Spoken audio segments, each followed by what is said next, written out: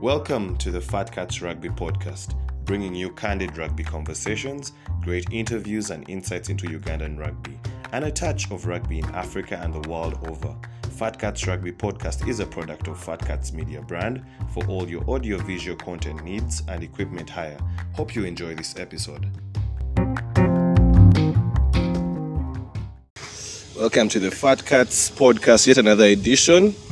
Another beautiful evening here at the Gardens, Nigeria. As you can see the background there, preparing for the evening. There's going to be quiz night later today. So for those that can make it every Tuesday, there is quiz nights.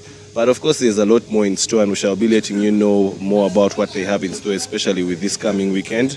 My name is Ruben Kihumuro, and today we have a two-man set. We normally have very crowded sets, but this one is, should I call it, an intellectual set. So whoever is not here, I have not said anything. But maybe just to quickly introduce the person we're with today. The name is Clive Kyazze.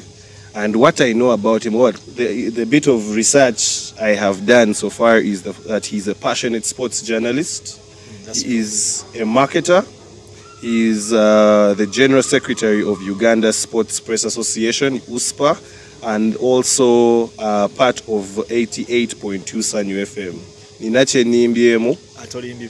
Is there anything that I have missed out? Yeah, but that's for another day. For another day. Okay, maybe Haji Salongo we shall see sometime. But thank you for being part of the podcast. Yes, sir. I thank you for the invitation. Yeah. At first I was scared. Why were you scared? When you hear the name of the podcast, Fat Cats Podcast, there was a time when all the people on the set were in need fat cats. So looks like you're changing, you're breaking the. Yeah, it's a PR thing. People had put us in a box, and we didn't want to be in that box. You had to have a bit of flesh on it. We don't want people that play around with food. But what have you heard about the podcast? What have you seen about the podcast? Any episode that you like? Tell us. Well, first of all, to be honest, I won't lie that I always look forward to the podcast, but every time I see it somewhere, I endeavor to watch. Okay. Depending sometimes on the guests that are on the podcast and all that. But of course, on so many occasions, almost sometimes all the guests that you host on the podcast are guests of substance. Yeah. And it has done a lot in enriching us or letting us know a lot that we don't know about Ugandan rugby. So for me, it is a product that every sports fanatic out there, especially rugby fans, should be looking forward to. Yeah, definitely. It was very, very interesting there. But let's quickly jump into, I want to start with AFCON, the Africa Cup of Nations that's just recently concluded. Of course, you were covering it in Ivory Coast. Tell us about Ivory Coast. How is Ivory Coast as a country? Very beautiful country. Of course, hot at the same time, but they invested a lot of time in infrastructure, the road network, the buildings, and everything. Of course, they have their own shortcomings as people, or generally people from West Africa, but by and large as a country, I thought for me, even beyond the Africa Cup of Nations, it is a very peaceful country with very welcoming people. It is something that I've said time and again, and very hard to believe in an African country that there are no thieves in Ivory Coast. Really? You can comfortably walk with your phone on your street, record whatever you want to record without any fear of somebody's going to snatch my phones. People leave their cars on the roads until morning. They are not scared that somebody will probably take the light, or even a mic will be stolen. So it is a very peaceful country, very peaceful people, but also I should say sports mad people. Because beyond the football, I also had the privilege to visit the headquarters of the Federation of International Basketball Association. The headquarters are in Ivory Coast, Abidjan, to be precise. And the people you talk to, the people you interact with, they also tell you how big basketball is in that country, much as it is yet to probably are spread out on the African continent. But it is a country, and you're saying that from a background of not Uganda as a country, but Kampala as a city, because we have to deal with port roads every day. The moment you go into a society and the roads are very smooth, it's very hard to encounter pothole. There's a bit of relief and comfort, especially if you're using a car to move here and there. So it's a country where you'll have stable roads, let me say, from Kampala to Arua. The road network is the same from Kampala to Busia to the border in Gatuna, and all that. They invested a lot in the road network, but also other facilities. I never had a chance to visit the hospital, but at least some of my colleagues were involved in a road accident when they were coming after one of those games in Yamsoku. Were admitted into hospitals, and everyone does tell you that actually the medical care was also up to standard, probably because they were being taken care of by the local organizing committee of CAF. But you feel from what we were able to see on the outside, it is a very, very beautiful country. Yeah, interesting. So we've had so many times that there are the complaints about struggles of the African Cup of Nations in regards to viewership, in regards to attendance. What, from your perspective, do you think this one was a success, or do you think there were some other challenges still? Without a doubt, it was a success. It was the third Africa Cup of Nations I was covering, but I've also watched a number of them since 1996. And if you religiously follow this tournament, even on TV, you will testify that it is very hard to have stadiums full when the host nation is not playing. Yeah. Very, very, very hard. If you have other teams playing, it is very hard to have people coming into the stadium. People will only come when the host nation is playing. It wasn't the case with this Africa Cup of Nations.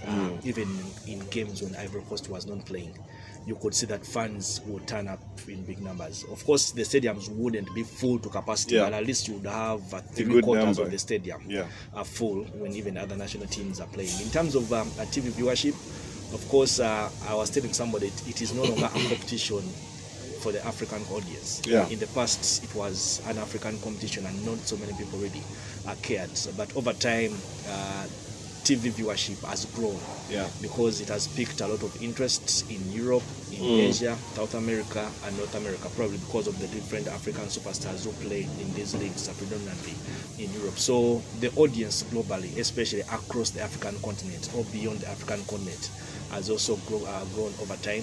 Of course, that goes with the quality of the football that the teams do exhibit out there, but also the facilities, because the stadiums, for instance, the ones in Ivory Coast, Cameroon and Egypt, these are stadiums that were well looked after for them to be able to meet the standards, not only for the players, but also for the people who are going to be watching on TV and those who will be coming into the stadium. So you feel that CAF and organizers or their partners, they're doing a great job in making sure that the competition grows every now and then. Did you get to experience the culture from food, maybe a bit of the nightlife? Did you get any of those chances? Food, I didn't like the food. Yeah, but the moment we landed on chips and rice, rather chips and chicken and a bit of rice, that became our staple food for the 30 days that we were in Ivory Coast. You didn't even get tired of it at one point? No, we didn't. But also, there are a few other things that we enjoyed. Fish there, smoked or roasted fish. It was nice. It's a delicacy that people used to enjoy a lot. My first meal, I think, was a fried cassava. Okay. It was very nice. Even when it was cold, it was still soft. Here, our cassava is soft when it's hot. When it gets cold, it gets hard. It wasn't the case. So you thought that apart from the acheke that they love a lot and having too much pepper in their sauce, the rest of the things were okay. Of course, there was a lot of bread. Of course, one night I was craving pork.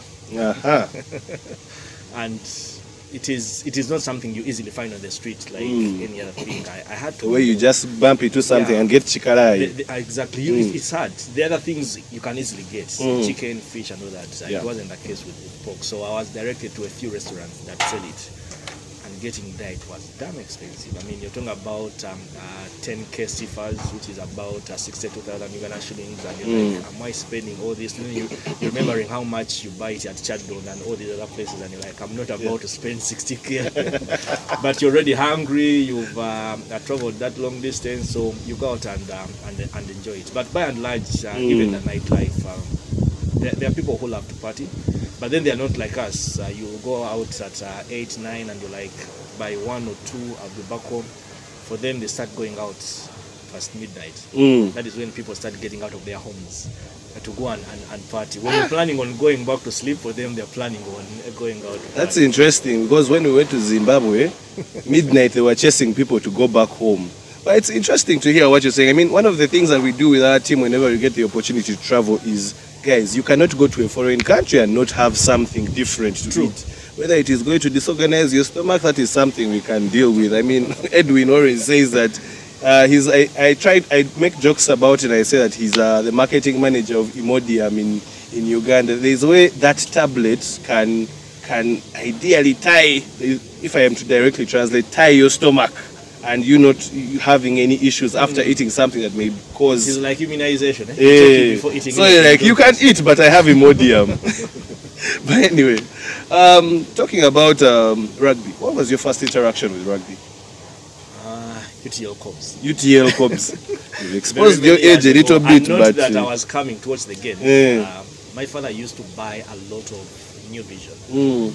And every time I was done reading about KCCFC and Jackson Mayanja, there was a lot of Alan Musoka and UTL Cobs. And of course, blue was my favorite color, still my favorite color. Probably that explains the blue. And then one time, it was my birthday. I remember I got 40k from an auntie, and UTL had this phone on promotion. Remember those phones that were branded in the colors of the product? And there was this phone, it was in blue and black. The same colors that Cobs used to put on top, blue, black pants and all that. But because of that love and affiliation, I was like, I'm buying this phone. Basically because of UTL Cobs. Not even Cobs, but UTL Cobs. So that's about early 2000s. That was my first interaction with them. Which ideally brings us to the next thing I even wanted to ask. Journalism and ethics versus supporting a team. First and foremost, does that mean that Cobs is your team? Is the team you support? No, it is. It is? Yeah. But then, as a journalist, I thought you're supposed to be neutral. Now, if you're supporting a team, when they say that your stories or your whatever your submissions are biased. Well, yes, without a doubt. I mean, that is where now your professionalism comes in. You support a certain team, but what kind of reporting are you doing? If you're doing a job, you need to be objective. If you're doing a job, you must report the truth. If you're doing a job, you must be factual. The challenge usually comes in when you let your passion override your professionalism or objectivity. Luckily, I've not found myself in that situation. But then, when you try to take it, to put it rather into that direction, and sometimes you even take it beyond the Ugandan borders. I've encountered colleagues, especially at a level like this. I've been at the Africa Cup of Nations, the Commonwealth Games, and all these other events. Sometimes it gets crazy. Probably because it is national teams involved. Sometimes journalists forget that they are journalists. They'll cheer their national teams. I've seen people crying in the stadiums when Argentina is winning the World Cup. Are they allowed to show passion and emotion? Somebody is doing commentary of the World Cup final, and they are shedding tears. I mean, CAF had to bring stringent rules during the Africa Cup of Nations when they beat Senegal to qualify for the next round. Ivory Coast journalists had to undress and dance. Are you serious? I mean, videos were making rounds. So people will get to that extreme. But at the end of the day, if you're going to sit down on this podcast or get out your laptop to put a report together, I mean, you need, your professionalism needs to supersede everything, because at the end of the day, your credibility is on the line. Yeah, that's interesting. What's your best rugby experience in the time that you have covered the game, or been a fan of the game as well? There was this one moment. First of all, how probably I start following the sport. Ismail Dakaba Chigong and Adeos Bugembe did a very, very good job, and Swai Brau Kanike. Yeah. There was this time in the Daily Monitor newsroom, and Adeos Bugembe was telling us about this boy called Ivan Magom, telling us all the good things, what kind of player he is. It's a conversation that lasted for about 1 hour. So while he was telling us that, the editor at the time, Mark Namanya, was listening. It was early in the week. Yeah. So Namanya told those in Uganda, he created for himself extra work. Like, give me that feature about Ivan. Yeah. I have space for you this weekend. And I think that weekend Pirates had a game. So you know how they tell you about someone and you're like, I need to go. You need to go and see for yourself. They were playing at Legends. I don't remember who they were playing. So I came to Legends because I wanted to see Ivan Magom, the person that Deus was talking about, and Ismail rubber stamped, and you're like, I need to go out and check out this guy. Yes, I come to Legends. Now, Ivan did what he did, but then the day I was there, a different person altogether caught my eye, and it was Marvin Odong. Okay. The manner in which he was doing his thing, I can equate him to the manner in which Zinedine Zidane used to play football. Interesting. So I was looking at this tall, dark, lanky guy, the way he held the ball and he was going through people, and it was a joy to watch. Okay. So much as I came to watch at this point, were you understanding the rules and the dynamics of the game? A few. I knew how they score the points, but these are the deep talk, analytical stuff. Up to today, I struggle. But at least I enjoyed watching Marvin. But then one moment that caught my eye, it's still a Pirates moment, and it's a moment with Ivan Magom. I still don't remember who they were playing against. You know how the rugby ball is, the oval ball and all that. And I think Pirates did get a try at the other end of the scoreboard. Yeah. And Ivan had to combat. You know how footballers score direct from the corner kick? Yeah. That is where the ball was. Ivan combated from that angle. Yeah. Ivan Magom. Every time I see that, it's something that can never get out of my mind. I'm like, how is he able to get that overthink deep in that corner through those posts? It's something that to date, every time I say it, it's the first thing for me that comes to mind. Yeah, that's interesting. So, when looking at rugby in general as a sport, what are the things you think that need to be changed about the game, or what are the things that maybe you do not appreciate about the game? I think there needs to be more order and professionalism, especially at club level. Well, the issues at the union are issues that are happening at every federation in Uganda. But you feel we are in an era where sport needs to start taking a different direction, a direction of professionalism. Of course, it's not something that can happen overnight, but you feel it is a direction that people running these clubs, or probably with the help of the union, but sometimes you probably don't need to wait for the union, for them to start thinking the direction of how do we start organizing ourselves professionally. Because you have rugby players who also have full-time jobs elsewhere. So the time that they offer the sports is probably limited. But at the end of the day, probably you have big dreams of taking this club to the next level. You have different dreams of bringing in sponsorships, improving the revenue streams of your institution or organization. So you can't get into that direction if you've not labored to say we need to take a professional direction. And these are the steps we need to take if we are to take this direction. So I feel it is something that is lacking, not only in rugby, but I feel the sports sector in general in Uganda, something that is lacking that we need to start considering moving forward. Yeah. Of course, for those that are seeing us yet again, we are at the Gardens, Nigeria. As you can see, very, very beautiful place. It is a bar, but also a party space for all those that want to host their parties. But what's one more interesting thing that they have is the East African Meat Carnival. There's even a big poster just there next to where we are, just talking about the fact that this weekend they'll be having DJ Bush Baby, DJ Lave, DJ Mose, barbecue buffets as well will be around this Saturday, 24th of Feb 2024. For your reservations, call the number 0785 340 620 or 0775 927 271. That is ideally it. But anyway, now let's jump into journalism. How did journalism start for you? I mean, you could have been a doctor, you could have been an astronaut, but somehow you became a journalist. How and why? 3 things I wanted to be growing up. Yeah.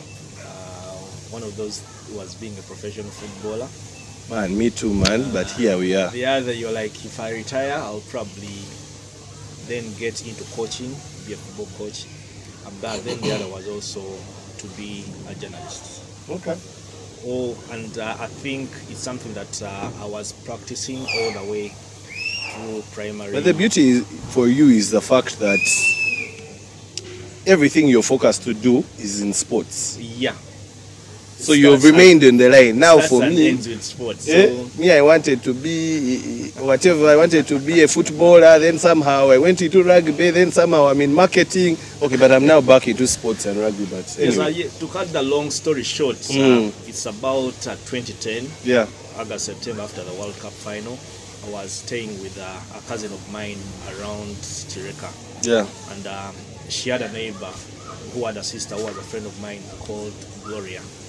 So one time some Monday night I'm watching UBC Sports Gallo, and I'm seeing Gloria on TV. I'm like, what the hell? So the following, I waited for the following day, and I'm like, how did you end up there? Like, because I was like, if she's there, that means I can also be there. Yeah. She told me what happened, and she told me I just need to go to UBC and talk to Andrew Patrick Wandaga. May he so rest in eternal peace. I know, may he so rest in peace. Yes, I remember that day I woke up, I was home. I had over like 3K, but then taxis were cheap. From Sebuku to town was 500K. Then you'll walk from town to UBC and all that. So I went to see Andrew Patrick Wandaga. Get to the gate, they ask me if I have an appointment. I'm like, yes, I do have an appointment. They direct me to his office. So I get to his office, I greet him, I tell him I want to be part of the sports team. He's like, oh, do you have a pen and paper? So he told me to write a number down, and he told me, call that gentleman. It's called Nadine Chimige. Now at the time I didn't know that Rwandaga wasn't part of the sports team, because we used to see him on TV, but he was in charge of current affairs, and it was Dean Chimige who was in charge of sports. So I called Dean. At the time, I think it was a time period to take kids back to school, and I couldn't get a hold of him. So eventually, he kept on giving me appointments, but he wasn't available. So eventually, he gave me an appointment, and he was available. That is also the time when Star TV is starting out. Yeah. So his office is very busy with people who are bringing proposals and all that. So this one time, I got to his office. He's in there, and there are so many people. I'm like, I'll wait for my turn. So I stood waiting for my turn.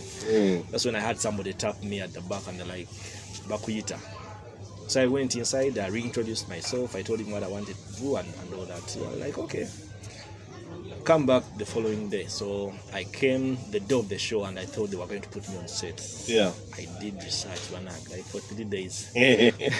So I go, and he gets me in touch with the producer who was at the time Hoffman Sempewa, and he just invited me to sit around to see how things operate or things happen. So I go back to his office, and he's like, okay, next week I'll give you a chance.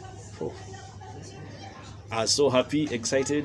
I didn't tell anyone, just focused on preparing, because I knew, it's a golden opportunity and you don't want to blow it. So of course, yes, the first show, I think, it was a show that Patrick Anjonos used to host with Alice Namatov and Aisha Nasanga, but for some reason that night they weren't working, and I did that show with Peter Otai. Okay. So 1-2 shows. Peter Otai, at the time, I think they had a gap at radio, Imagine FM. He told me to come around in midweek, introduced me to the station manager.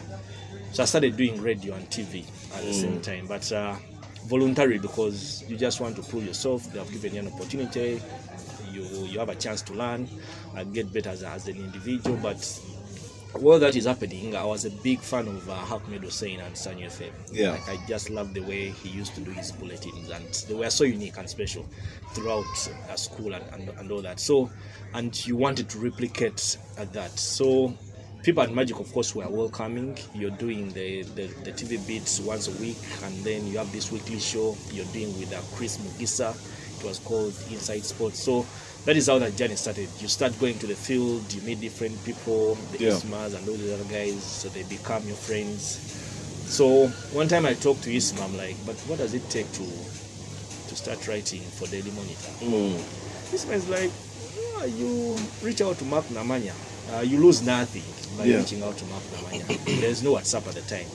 The mode of communication is Facebook. So I started interacting, chatting with Mark Namanya. I had written a few of my stuff here and there. I dropped at them on his email and stuff like that. And I remember vividly his response was, come and meet me on Wednesday. So I went to Daily Monitor on Wednesday. I met Mark with another lady called Lydia Bakumpe. We talked to Mark and it's like, we are joining Daily Monitor on freelance basis. Basically, your money is in your fingers. The more stories you write, the more money you get. So, so Mark is like, when are you starting? I'm like, I'm ready to start. He's like, oh, okay, you start. We have seen so much chaos about how much people have paid. I mean, from players right now, image rights, to lawyers who are complaining about being given small money. How much were they giving you for those stories? At the time, it didn't really matter. So, because I remember my first story ran on the 17th of August 2011. Actually, that story is still pinned on my Facebook page. And I submitted it to on the 16th, and trust me, that night I didn't sleep. I've made it. I wasn't sure the story was going to run, but I was so excited. Like, I remember coming to town, walking on the streets, and you want to open every paper to check if your story has run.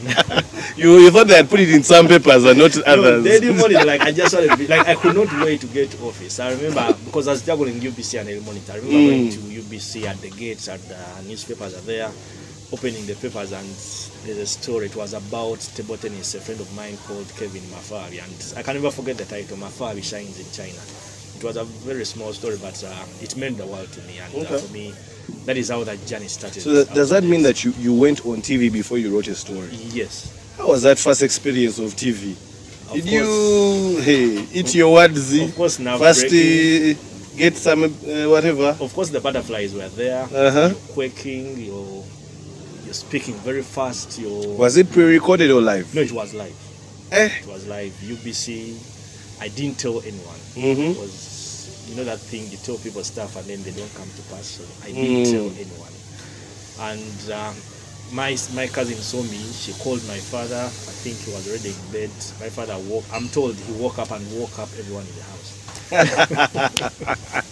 So I went back home, and my sister at the time, she should have been 3 or 4. I remember going back and she's like, Clive, tukulabe ku TV. I mean, you're supposed to be sleeping because you're supposed to wake up early for school. So that is how that journey started, and it's been exciting, full of memories from then to date. Okay.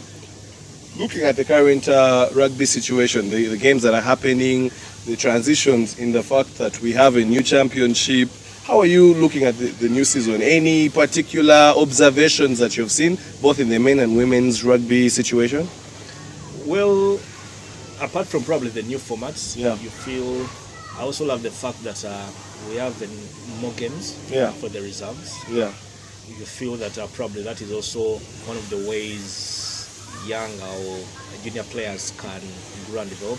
If you're playing regularly on a weekly basis, if you have enough competition in your legs, it helps you get better as a player. For me, I thought that was a very good initiative by the union or the organizers of the league, because at the end of the season, of course, you have players who have probably earned their right to eventually be elevated to the senior team and all that.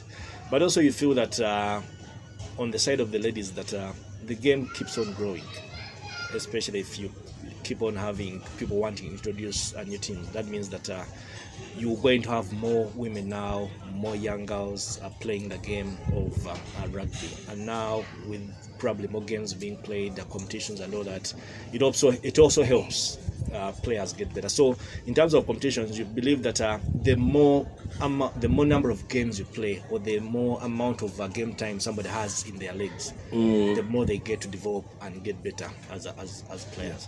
2023 transitioning into 2024, looking at the national teams, both 7s and 15s, men and women, what was your observation from a journalist point of view? Well, especially with the 7s, you feel we're growing, improving, getting better, slowly by slowly closing the gap on the African continent. I mean, the team still has a chance to qualify for the Olympics, just like the men, because there was a time when probably only the 7th team for the men was performing, and everyone was looking at them as the team that is going to elevate and take Ugandan 7s rugby to the next level.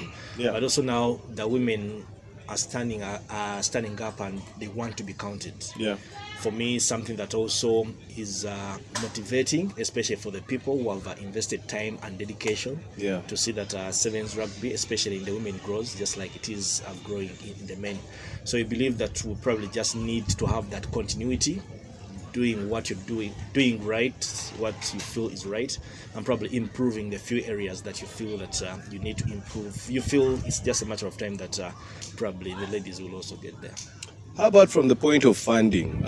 Funding is a big challenge in sports in Uganda and Africa at large. From what you're seeing in rugby, what's the scope and what's happening elsewhere in other sports in Uganda? Well, the challenges in rugby, the challenges elsewhere. Of course, they talk about the billions that are coming from National Council Sports. Now, that goes back to the union. How are you using this money for the growth and development of the sport? Yes, rugby is one of those sports that in the country they are lucky to have a sponsor or funder like Now Special. But you also feel that probably what Now Special is investing rather in the sport can only push you to a certain level. So as people who are in charge of running the sport, how are you opening up the other revenue streams that can come in so that you can be able to do what you want to do, especially at the level of development? Yes, you have a bit of government funding coming in, but still, even if you get that and put it with what now Special is giving you, it can only push you to a certain level. It goes back to what we said earlier, the sense of now trying to look into the professional direction. If you want to look into that direction, that means you need to have your revenue streams opened up, because you need money to do some of the things that you are supposed to do. But you want to feel that they are on the right track in terms of funding. You only have to pray and hope that that funding can be put to the right use for the sport to be able to keep on growing. Maybe back to journalism. There is a perception amongst many people that are not so tied to football that what we call sports journalism in Uganda is basically football. And I'll be honest, and I've watched a couple of shows where 80% of the show, I'm not going to mention the names of the shows because I don't want them to feel some type of way, but 80% of the show is football. And like 20%, that is where you cram in cricket, you cram in rugby, you cram in athletics, you cram in what, but most of the times they're talking about football in Uganda. So for you to be a successful journalist in Uganda, sports journalist, do you have to particularly specialize in football? Not really, but I'll answer your question this way. And I wouldn't say all of us. I would say majority of us sports journalists, probably 90 or even 95% of us currently, our entry point into journalism was football. That's a fact. I'm trying to think about people whose entry point is rugby at the moment, and I can probably only think about Ernest Akorevirunz from Kao Sports, and probably also Deus, Bugemba Daily Monitor, but the rest of us, because for some reason, and it's something that so many people don't want to accept, football is the biggest sport in the world. Biggest sport in the world, with the exception of places like India, where cricket, of course, is the biggest. So because it is the biggest sport in the world, people tend to follow it a lot more than any other sport. I remember when I first joined a Daily Monitor, I was encouraged by the sub-editor at the time, Sunday Abashaija, to specialize in something that was not football. Andrew Mangosha was writing football. Of course, Dakaba was writing basketball, rugby, and all the other things, but he was also writing football. I mean, he had so many people writing football, and he was like, for your football story to pass, it's always going to be extremely hard. Try to specialize and get into something different. That is how I ventured into volleyball. And for about 6 or 7 years, volleyball was my thing. But my entry point in the sport was football. And because probably football is very easy to understand, it is very easy to find, people find it easier to specialize in that. But also it takes a personal initiative as an individual to say, I want to learn other things. Ismail taught me cricket. And I've tried to learn cricket. I know a couple of things, but I keep forgetting them. I won't say I'm an expert, but I can see myself through a cricket game for 3 hours, something that I would never do in the past. But also, you try to say, let me go and watch a bit of rugby. And every time you're watching rugby, the people I watch rugby with will tell you, Leslie Swaib Kanyik and all the other people, I spend the entire 80 minutes asking questions. Because you want to learn and get better. Which is okay. You're not an expert, but you're watching the game with all the other people that are experts. But I would be lying that I can write a comprehensive rugby report like Ernest, like Deos, like Dakava, like Swibe and all that. But I can survive at rugby ground. I can come and enjoy myself because I understand the basics of the game, the exciting moments of the game, and all that. Something that probably you can only get if you put in that personal initiative that I want to learn this thing and probably improve my knowledge in this department. Does that necessarily mean that if I am an upcoming and budding journalist, that I need to know football first, or I need to know at least almost everything? Can't I be a specialist? Can't I, like personally, can't I be a specialist? Do I have to learn things I probably don't fancy? Can't I just choose to be a specialist? You can. I give you an example of Ernest. I'm sure his entry point into sports journalism. But you also see where I'm coming from. The fact that you can mention about 10 names when it comes to football, then you're going to mention one Ernest for rugby, or let's say one person for volleyball. Doesn't that mean that these other sports are getting very low mileage? Of course there is. But then it goes back to you as an individual. How much do you want to know outside what you already know? If you want to know what you already know, you put in the initiative to try and learn a few other things. I try to learn rugby, try to learn cricket, volleyball, motorsports, and all that. You were talking about the issue of specializing. Truthfully, every journalist needs to specialize, be an expert at something. But then that works in setups where probably there's a bit of enough manpower or personnel. I'll give you an example of me. I work with Sanyu FM, where I'm the only person in my department. You're the only person in sports. So how are you handling a whole sports department by you? I mean, you're just doing bulletins and a show on Saturday. So when there is a sports department meeting, what do? You No, the sports is under news. Okay. Sports is under news. So you cannot say I'm going to only specialize in football. Because, I mean, you cannot be doing football all year round. But I think football in Uganda is big enough to do alone. It is big enough, but then there are other things that are happening that are beyond football. Today you have the netball team playing at back-to-back World Cups.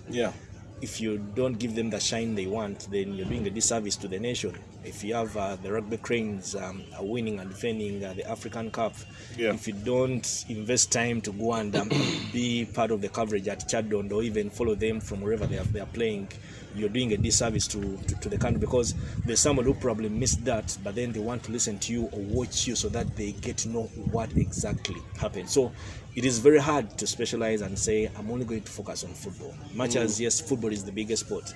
That is why you open up phone lines, and 9 out of the 10 you get are asking about football questions. And you'll probably have 1 or 2 asking you about basketball or any other discipline. And they're only doing that because they're probably fans of that discipline. Yes. And they're like, hey, there are things happening elsewhere. We need to know about them. So you cannot run away from the fact that football is still the biggest sport, not only in Uganda but also in the world.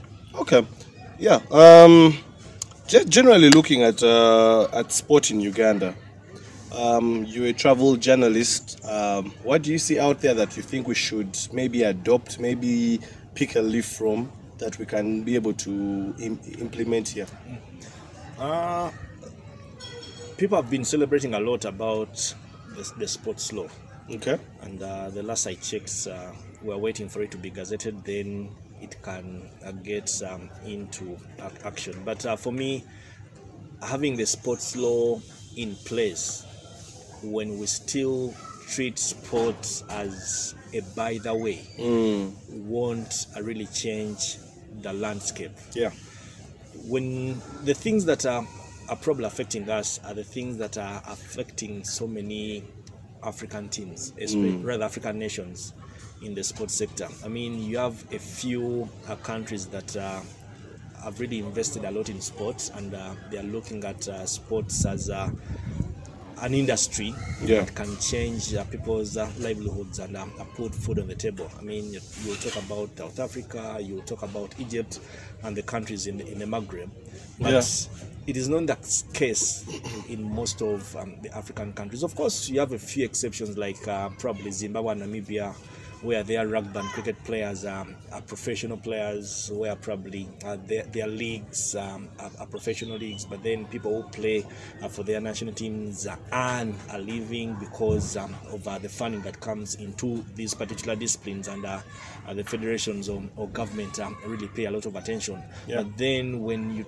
try to turn the table, flip the coin and look at all the other disciplines, you would say they are struggling. Today, the West African countries can afford to brag because they have so many footballers littered all over Europe playing football. But in the actual sense, when you go to those countries and look at the sports industry in those countries, they are not any special. They are just like us. They are also struggling. The only difference is that they probably know how to get their talent out there, especially the football beat.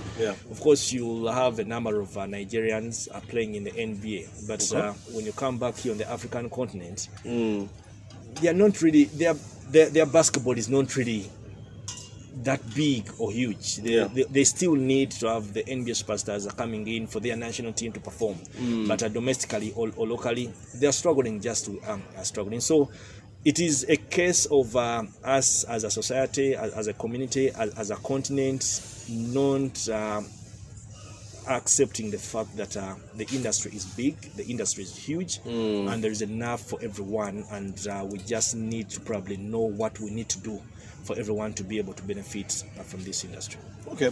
Do you think Uganda as a country has embraced and understood sports as a business? No, we've not. What can we do to take that step? We've not. I think the only federation at the time, rather at the moment, that is trying to force that and let people understand is football. Yeah. They have really tried to take people in that direction, but still it's the case of taking cattle to a whale, but you won't force it to drink water. Yeah. That the federation has tried its level best to help its members, stakeholders, especially clubs, to understand that this is the direction that we need to take. We need to do these things. If we need to take the professional direction, if you're to improve your revenue streams and all that.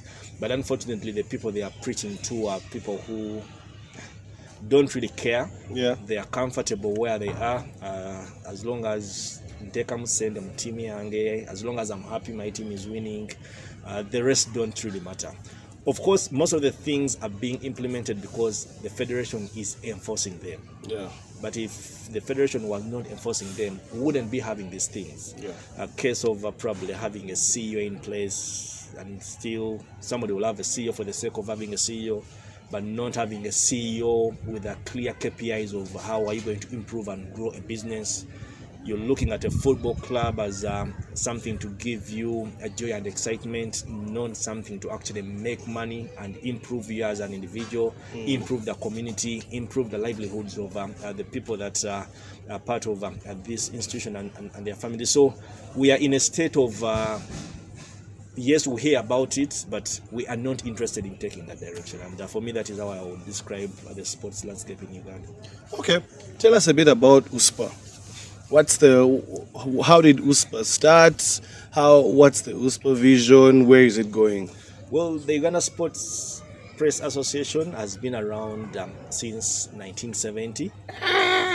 We are lucky that one of our founding members, Mr. Frederick Sechito, is still alive. That's great. That's great. Actually, the last USPA Awards we held, we honored him with a Lifetime Achievement Award. Because we thought it was the last time. This award goes out to different people who have contributed to the growth of sports in Uganda, but we had never appreciated one of our own, and we thought that Mr. Sechito was the best candidate to be appreciated. So, since 1970 up to date, USPA is an association that brings sports journalists in Uganda together. Of course, there is a challenge of having everyone on board, but it's a challenge that we are slowly maneuvering, and we hope that in the long run, we will be able to have everyone affiliating to the Uganda Sports Press Association, because we also affiliate to the International Sports Press Association, which is AIPS. And at the moment, we have about 250 members on board as members of the Uganda Sports Press Association who pay annual subscription. Our target is to have more members on board. Actually, our target is to have the Fat Cat podcast crew members of the Uganda Sports Press Association before the end of this year. Yes, we have an association that is led by the president, who was a vice president, the general secretary. Currently, I'm serving in that capacity with an assistant. You have the organizing secretary with an assistant, the treasurer with an assistant, and other different committees that run the different affairs of the association. One of our biggest properties on the calendar annually is the Uganda Sports Press Association Gala, where we reward or recognize athletes in different disciplines that have excelled every year. And for the last over a decade, we've been doing that in conjunction with Now Special, who have outdone themselves for the period they have been with us to make sure that the USPA Gala is the biggest awards event every time it happens. But also on a monthly basis, together with Now Special, we still do recognize athletes that have excelled at our monthly assembly, where we also discuss other different things that can improve us as individuals, but also as an association. Okay. What's the importance of a journalist being part of such an organized or such a unified organization, I should say? I think for me, the biggest objective or advantage of being under an association or being part of an association, it helps you to have one voice. When you are united with one voice and you want to move in a certain direction as a group, it becomes easier. It is very hard to say we want to move in this direction if everyone is saying I'm going to do it alone on my own. But then it becomes very easy if you're moving as a group. I mean, sport today has so many challenges. Some of those challenges affect us, the media, directly. But it is very hard to probably be heard or get one voice if you did it as an individual. But then it is easier when you do it as a unit, as an association. Yeah, that's true. I'll probably share something that I shouldn't be sharing on the podcast. One time we had come to Legends to watch a rugby game, and the people at the gate, of course, they had gone through the proper channels, accreditation and stuff like that. We applied for accreditation. The list is put at the gate. We come for the games and we are told somebody has removed the list. So we tried to inquire. The list was, because we were told, we knew what was going on. Communication is here, but the list has been removed and the bouncers can't allow us into the venue. It was a big game. I think Cobs were playing Pirates or Cobs. So we're like, but what's going on? This thing has to stop. So we're about 5 or 6 of us who mobilized ourselves. Unfortunately, I led the coup and we recorded a short video, of course, sharing our dissatisfaction and the next course of action. And something that was small then eventually became big and everyone picked it up. And along the way, I remember the union, together with the management of Legends and our association leaders at the time, Patrick Kanyamos was the president, Johnson was the general secretary. They were involved in a series of meetings, which meetings eventually did bear some fruit, and we've got solutions and moved on in the direction that everyone thought was the right direction. So for me, just like any other sector or industry, you need to have a place that you come together where you can share your grievances, where your grievances can then be shared to the powers that be, to see that we do find a solution and we move on as we are supposed to move on. Let's talk a little bit about media in Uganda. Do you think media, as it stands, especially in sports, is evolving as the rest of the world is evolving with media? I mean, we see radio, we see TV, and all the new things that are coming up. Do you think sports media is evolving? Not at the pace that you'd want it to. Okay. Yeah, I mean, we have innovations like this, the Fat Cat podcasts streamed on YouTube and other places, and everyone can watch it from wherever they are. But then, why I'm saying not at the pace that it should be moving, sports journalism in Uganda is not yet appreciated by mainly the media owners. Really? Yeah, by the media owners, but also the people who are into sports. I mean, you'll bear with me. You watch an entire bulletin on TV, and it's not that it's a crime for sports to come last, but you'll probably have one story, 2 stories. You're lucky when you have 3, you're lucky when you have 4, but you'll always have 1 or 2. And for somebody who has been in a newsroom for some period of time, I know what happens.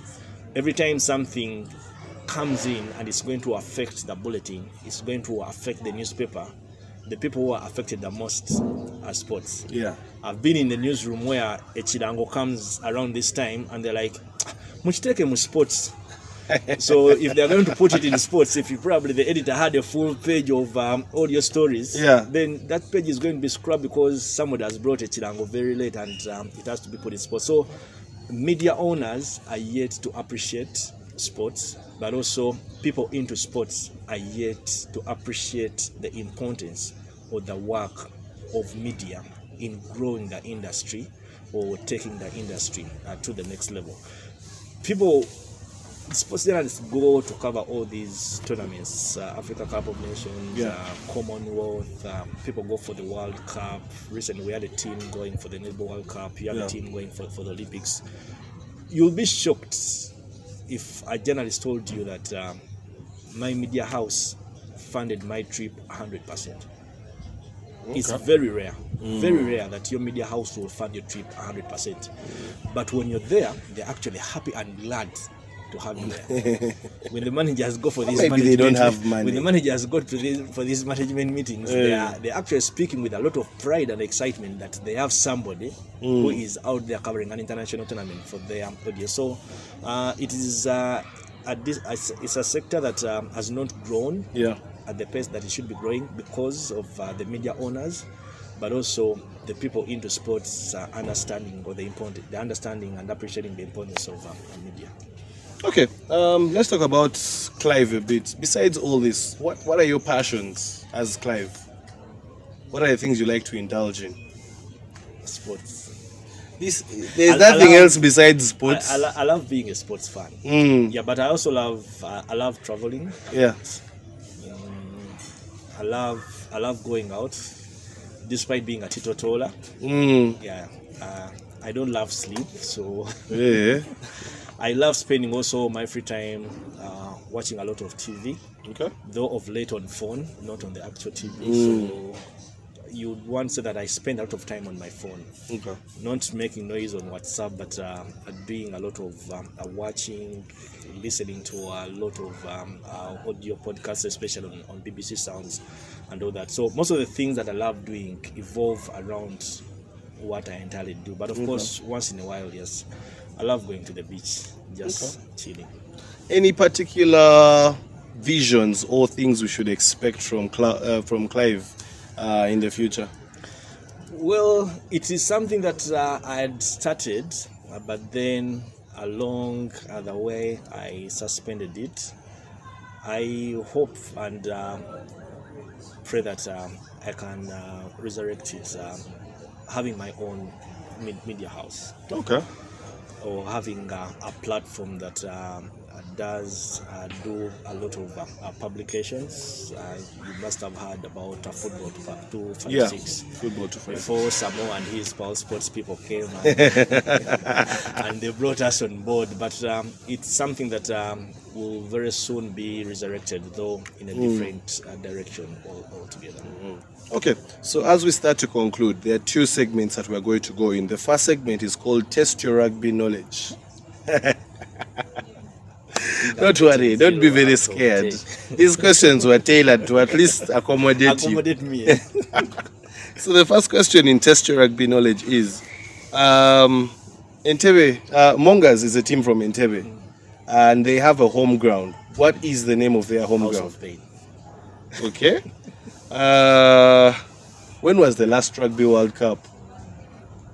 2023. Okay. When did Uganda last win the Rugby Africa Sevens? 2019. Should be before COVID. Are you sure about that? That one I'm guessing. The answer is 2022. Achadono. And the last question from this segment is, what team has its home in Chitante? What rugby team has its home in Chitante?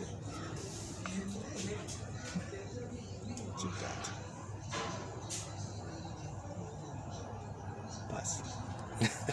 Hold on. It might be embarrassing. You want you know on those shows they say embarrassing when you say the answer. First give me a clue. You know on these okay, before I give you a clue, you know on these shows they can tell you, do you want an option to call someone? No, Should just we give me a clue. It's a new team in the league. It's the newest team in the league. Is it the team coached by Edmond? Yes. I'm here to get the name. Eagles Rugby Club. Eagles Rugby Club. Yes. So then we normally have what they call a trivia. This is something, it doesn't have anything to do with sport or rugby. Sometimes there can be sports questions, who knows. But it's just something, and we're going to be having a table out for all our guests that have come, just to test general knowledge, like, you know, GPA. So that's what it's all about. So trivia. There are 5 questions.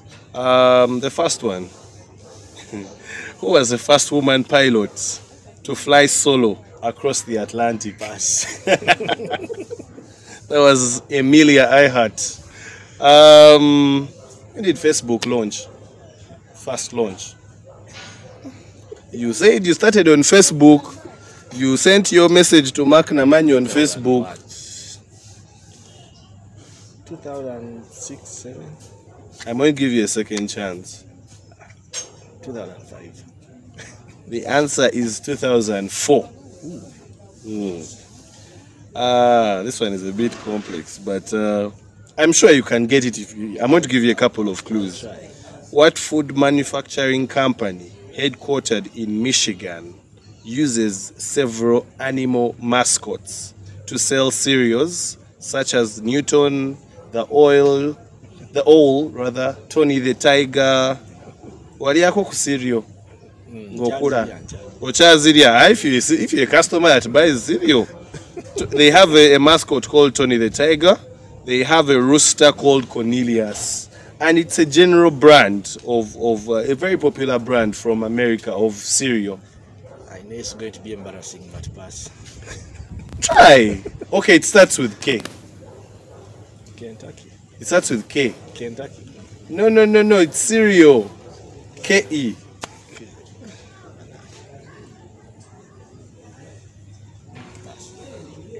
Kellogg's. And how many questions? 1, 2, 3. Oh, we have 2 more questions to go. In the Catholic Church, the Bishop of Rome is a title more commonly known as what? In the Catholic Church, the Bishop of Rome is a title more commonly known as what? By what term? Pope? Yes, the Pope. This singer is famously called Material Girl. She's a very old singer. She's not new, but she's commonly known as Material Girl. Tina Turner? Pardon? Tina Turner? No, she's slightly younger than Tina Turner. She's not that old, but she's very popular. Mariah Carey? Her name also starts with M, but it's not Mariah Carey. Madonna? Yes, Madonna.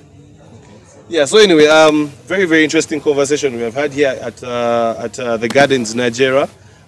Every Tuesday there is a wonderful and engaging quiz that we have. So it's something that you should look out for. Every Tuesday, come for the quiz. But then every last Saturday of the month, they do have the East Africa Meat Carnival. This time around, they'll be having DJ Bush Baby, DJ Lave, DJ Mose, and there's a lot of barbecue for you to experience, and of course, a lot of entertainment. It is also a party venue that you can be able to embrace for your arrangements, your parties of any sort. But for the East Africa Meat Carnival, if you want to make an early reservation, call the number 0785 340 620 or the number 0755 927 271.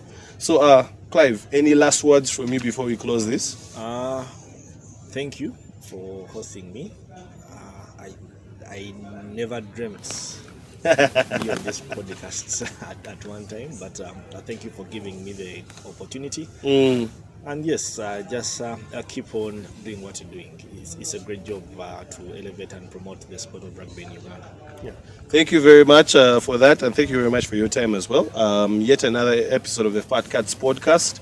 Do follow us on social media on our different platforms. Do get a chance to subscribe to our YouTube, and also leave us feedback and let us know what you think. Let us know what you want to have on the podcast, who you want to hear from, and anything that you want us to put out there, we'll put it into consideration. Otherwise, from us, we're going now into the after experience of the podcast at the Gardens, Nigeria. Cheers.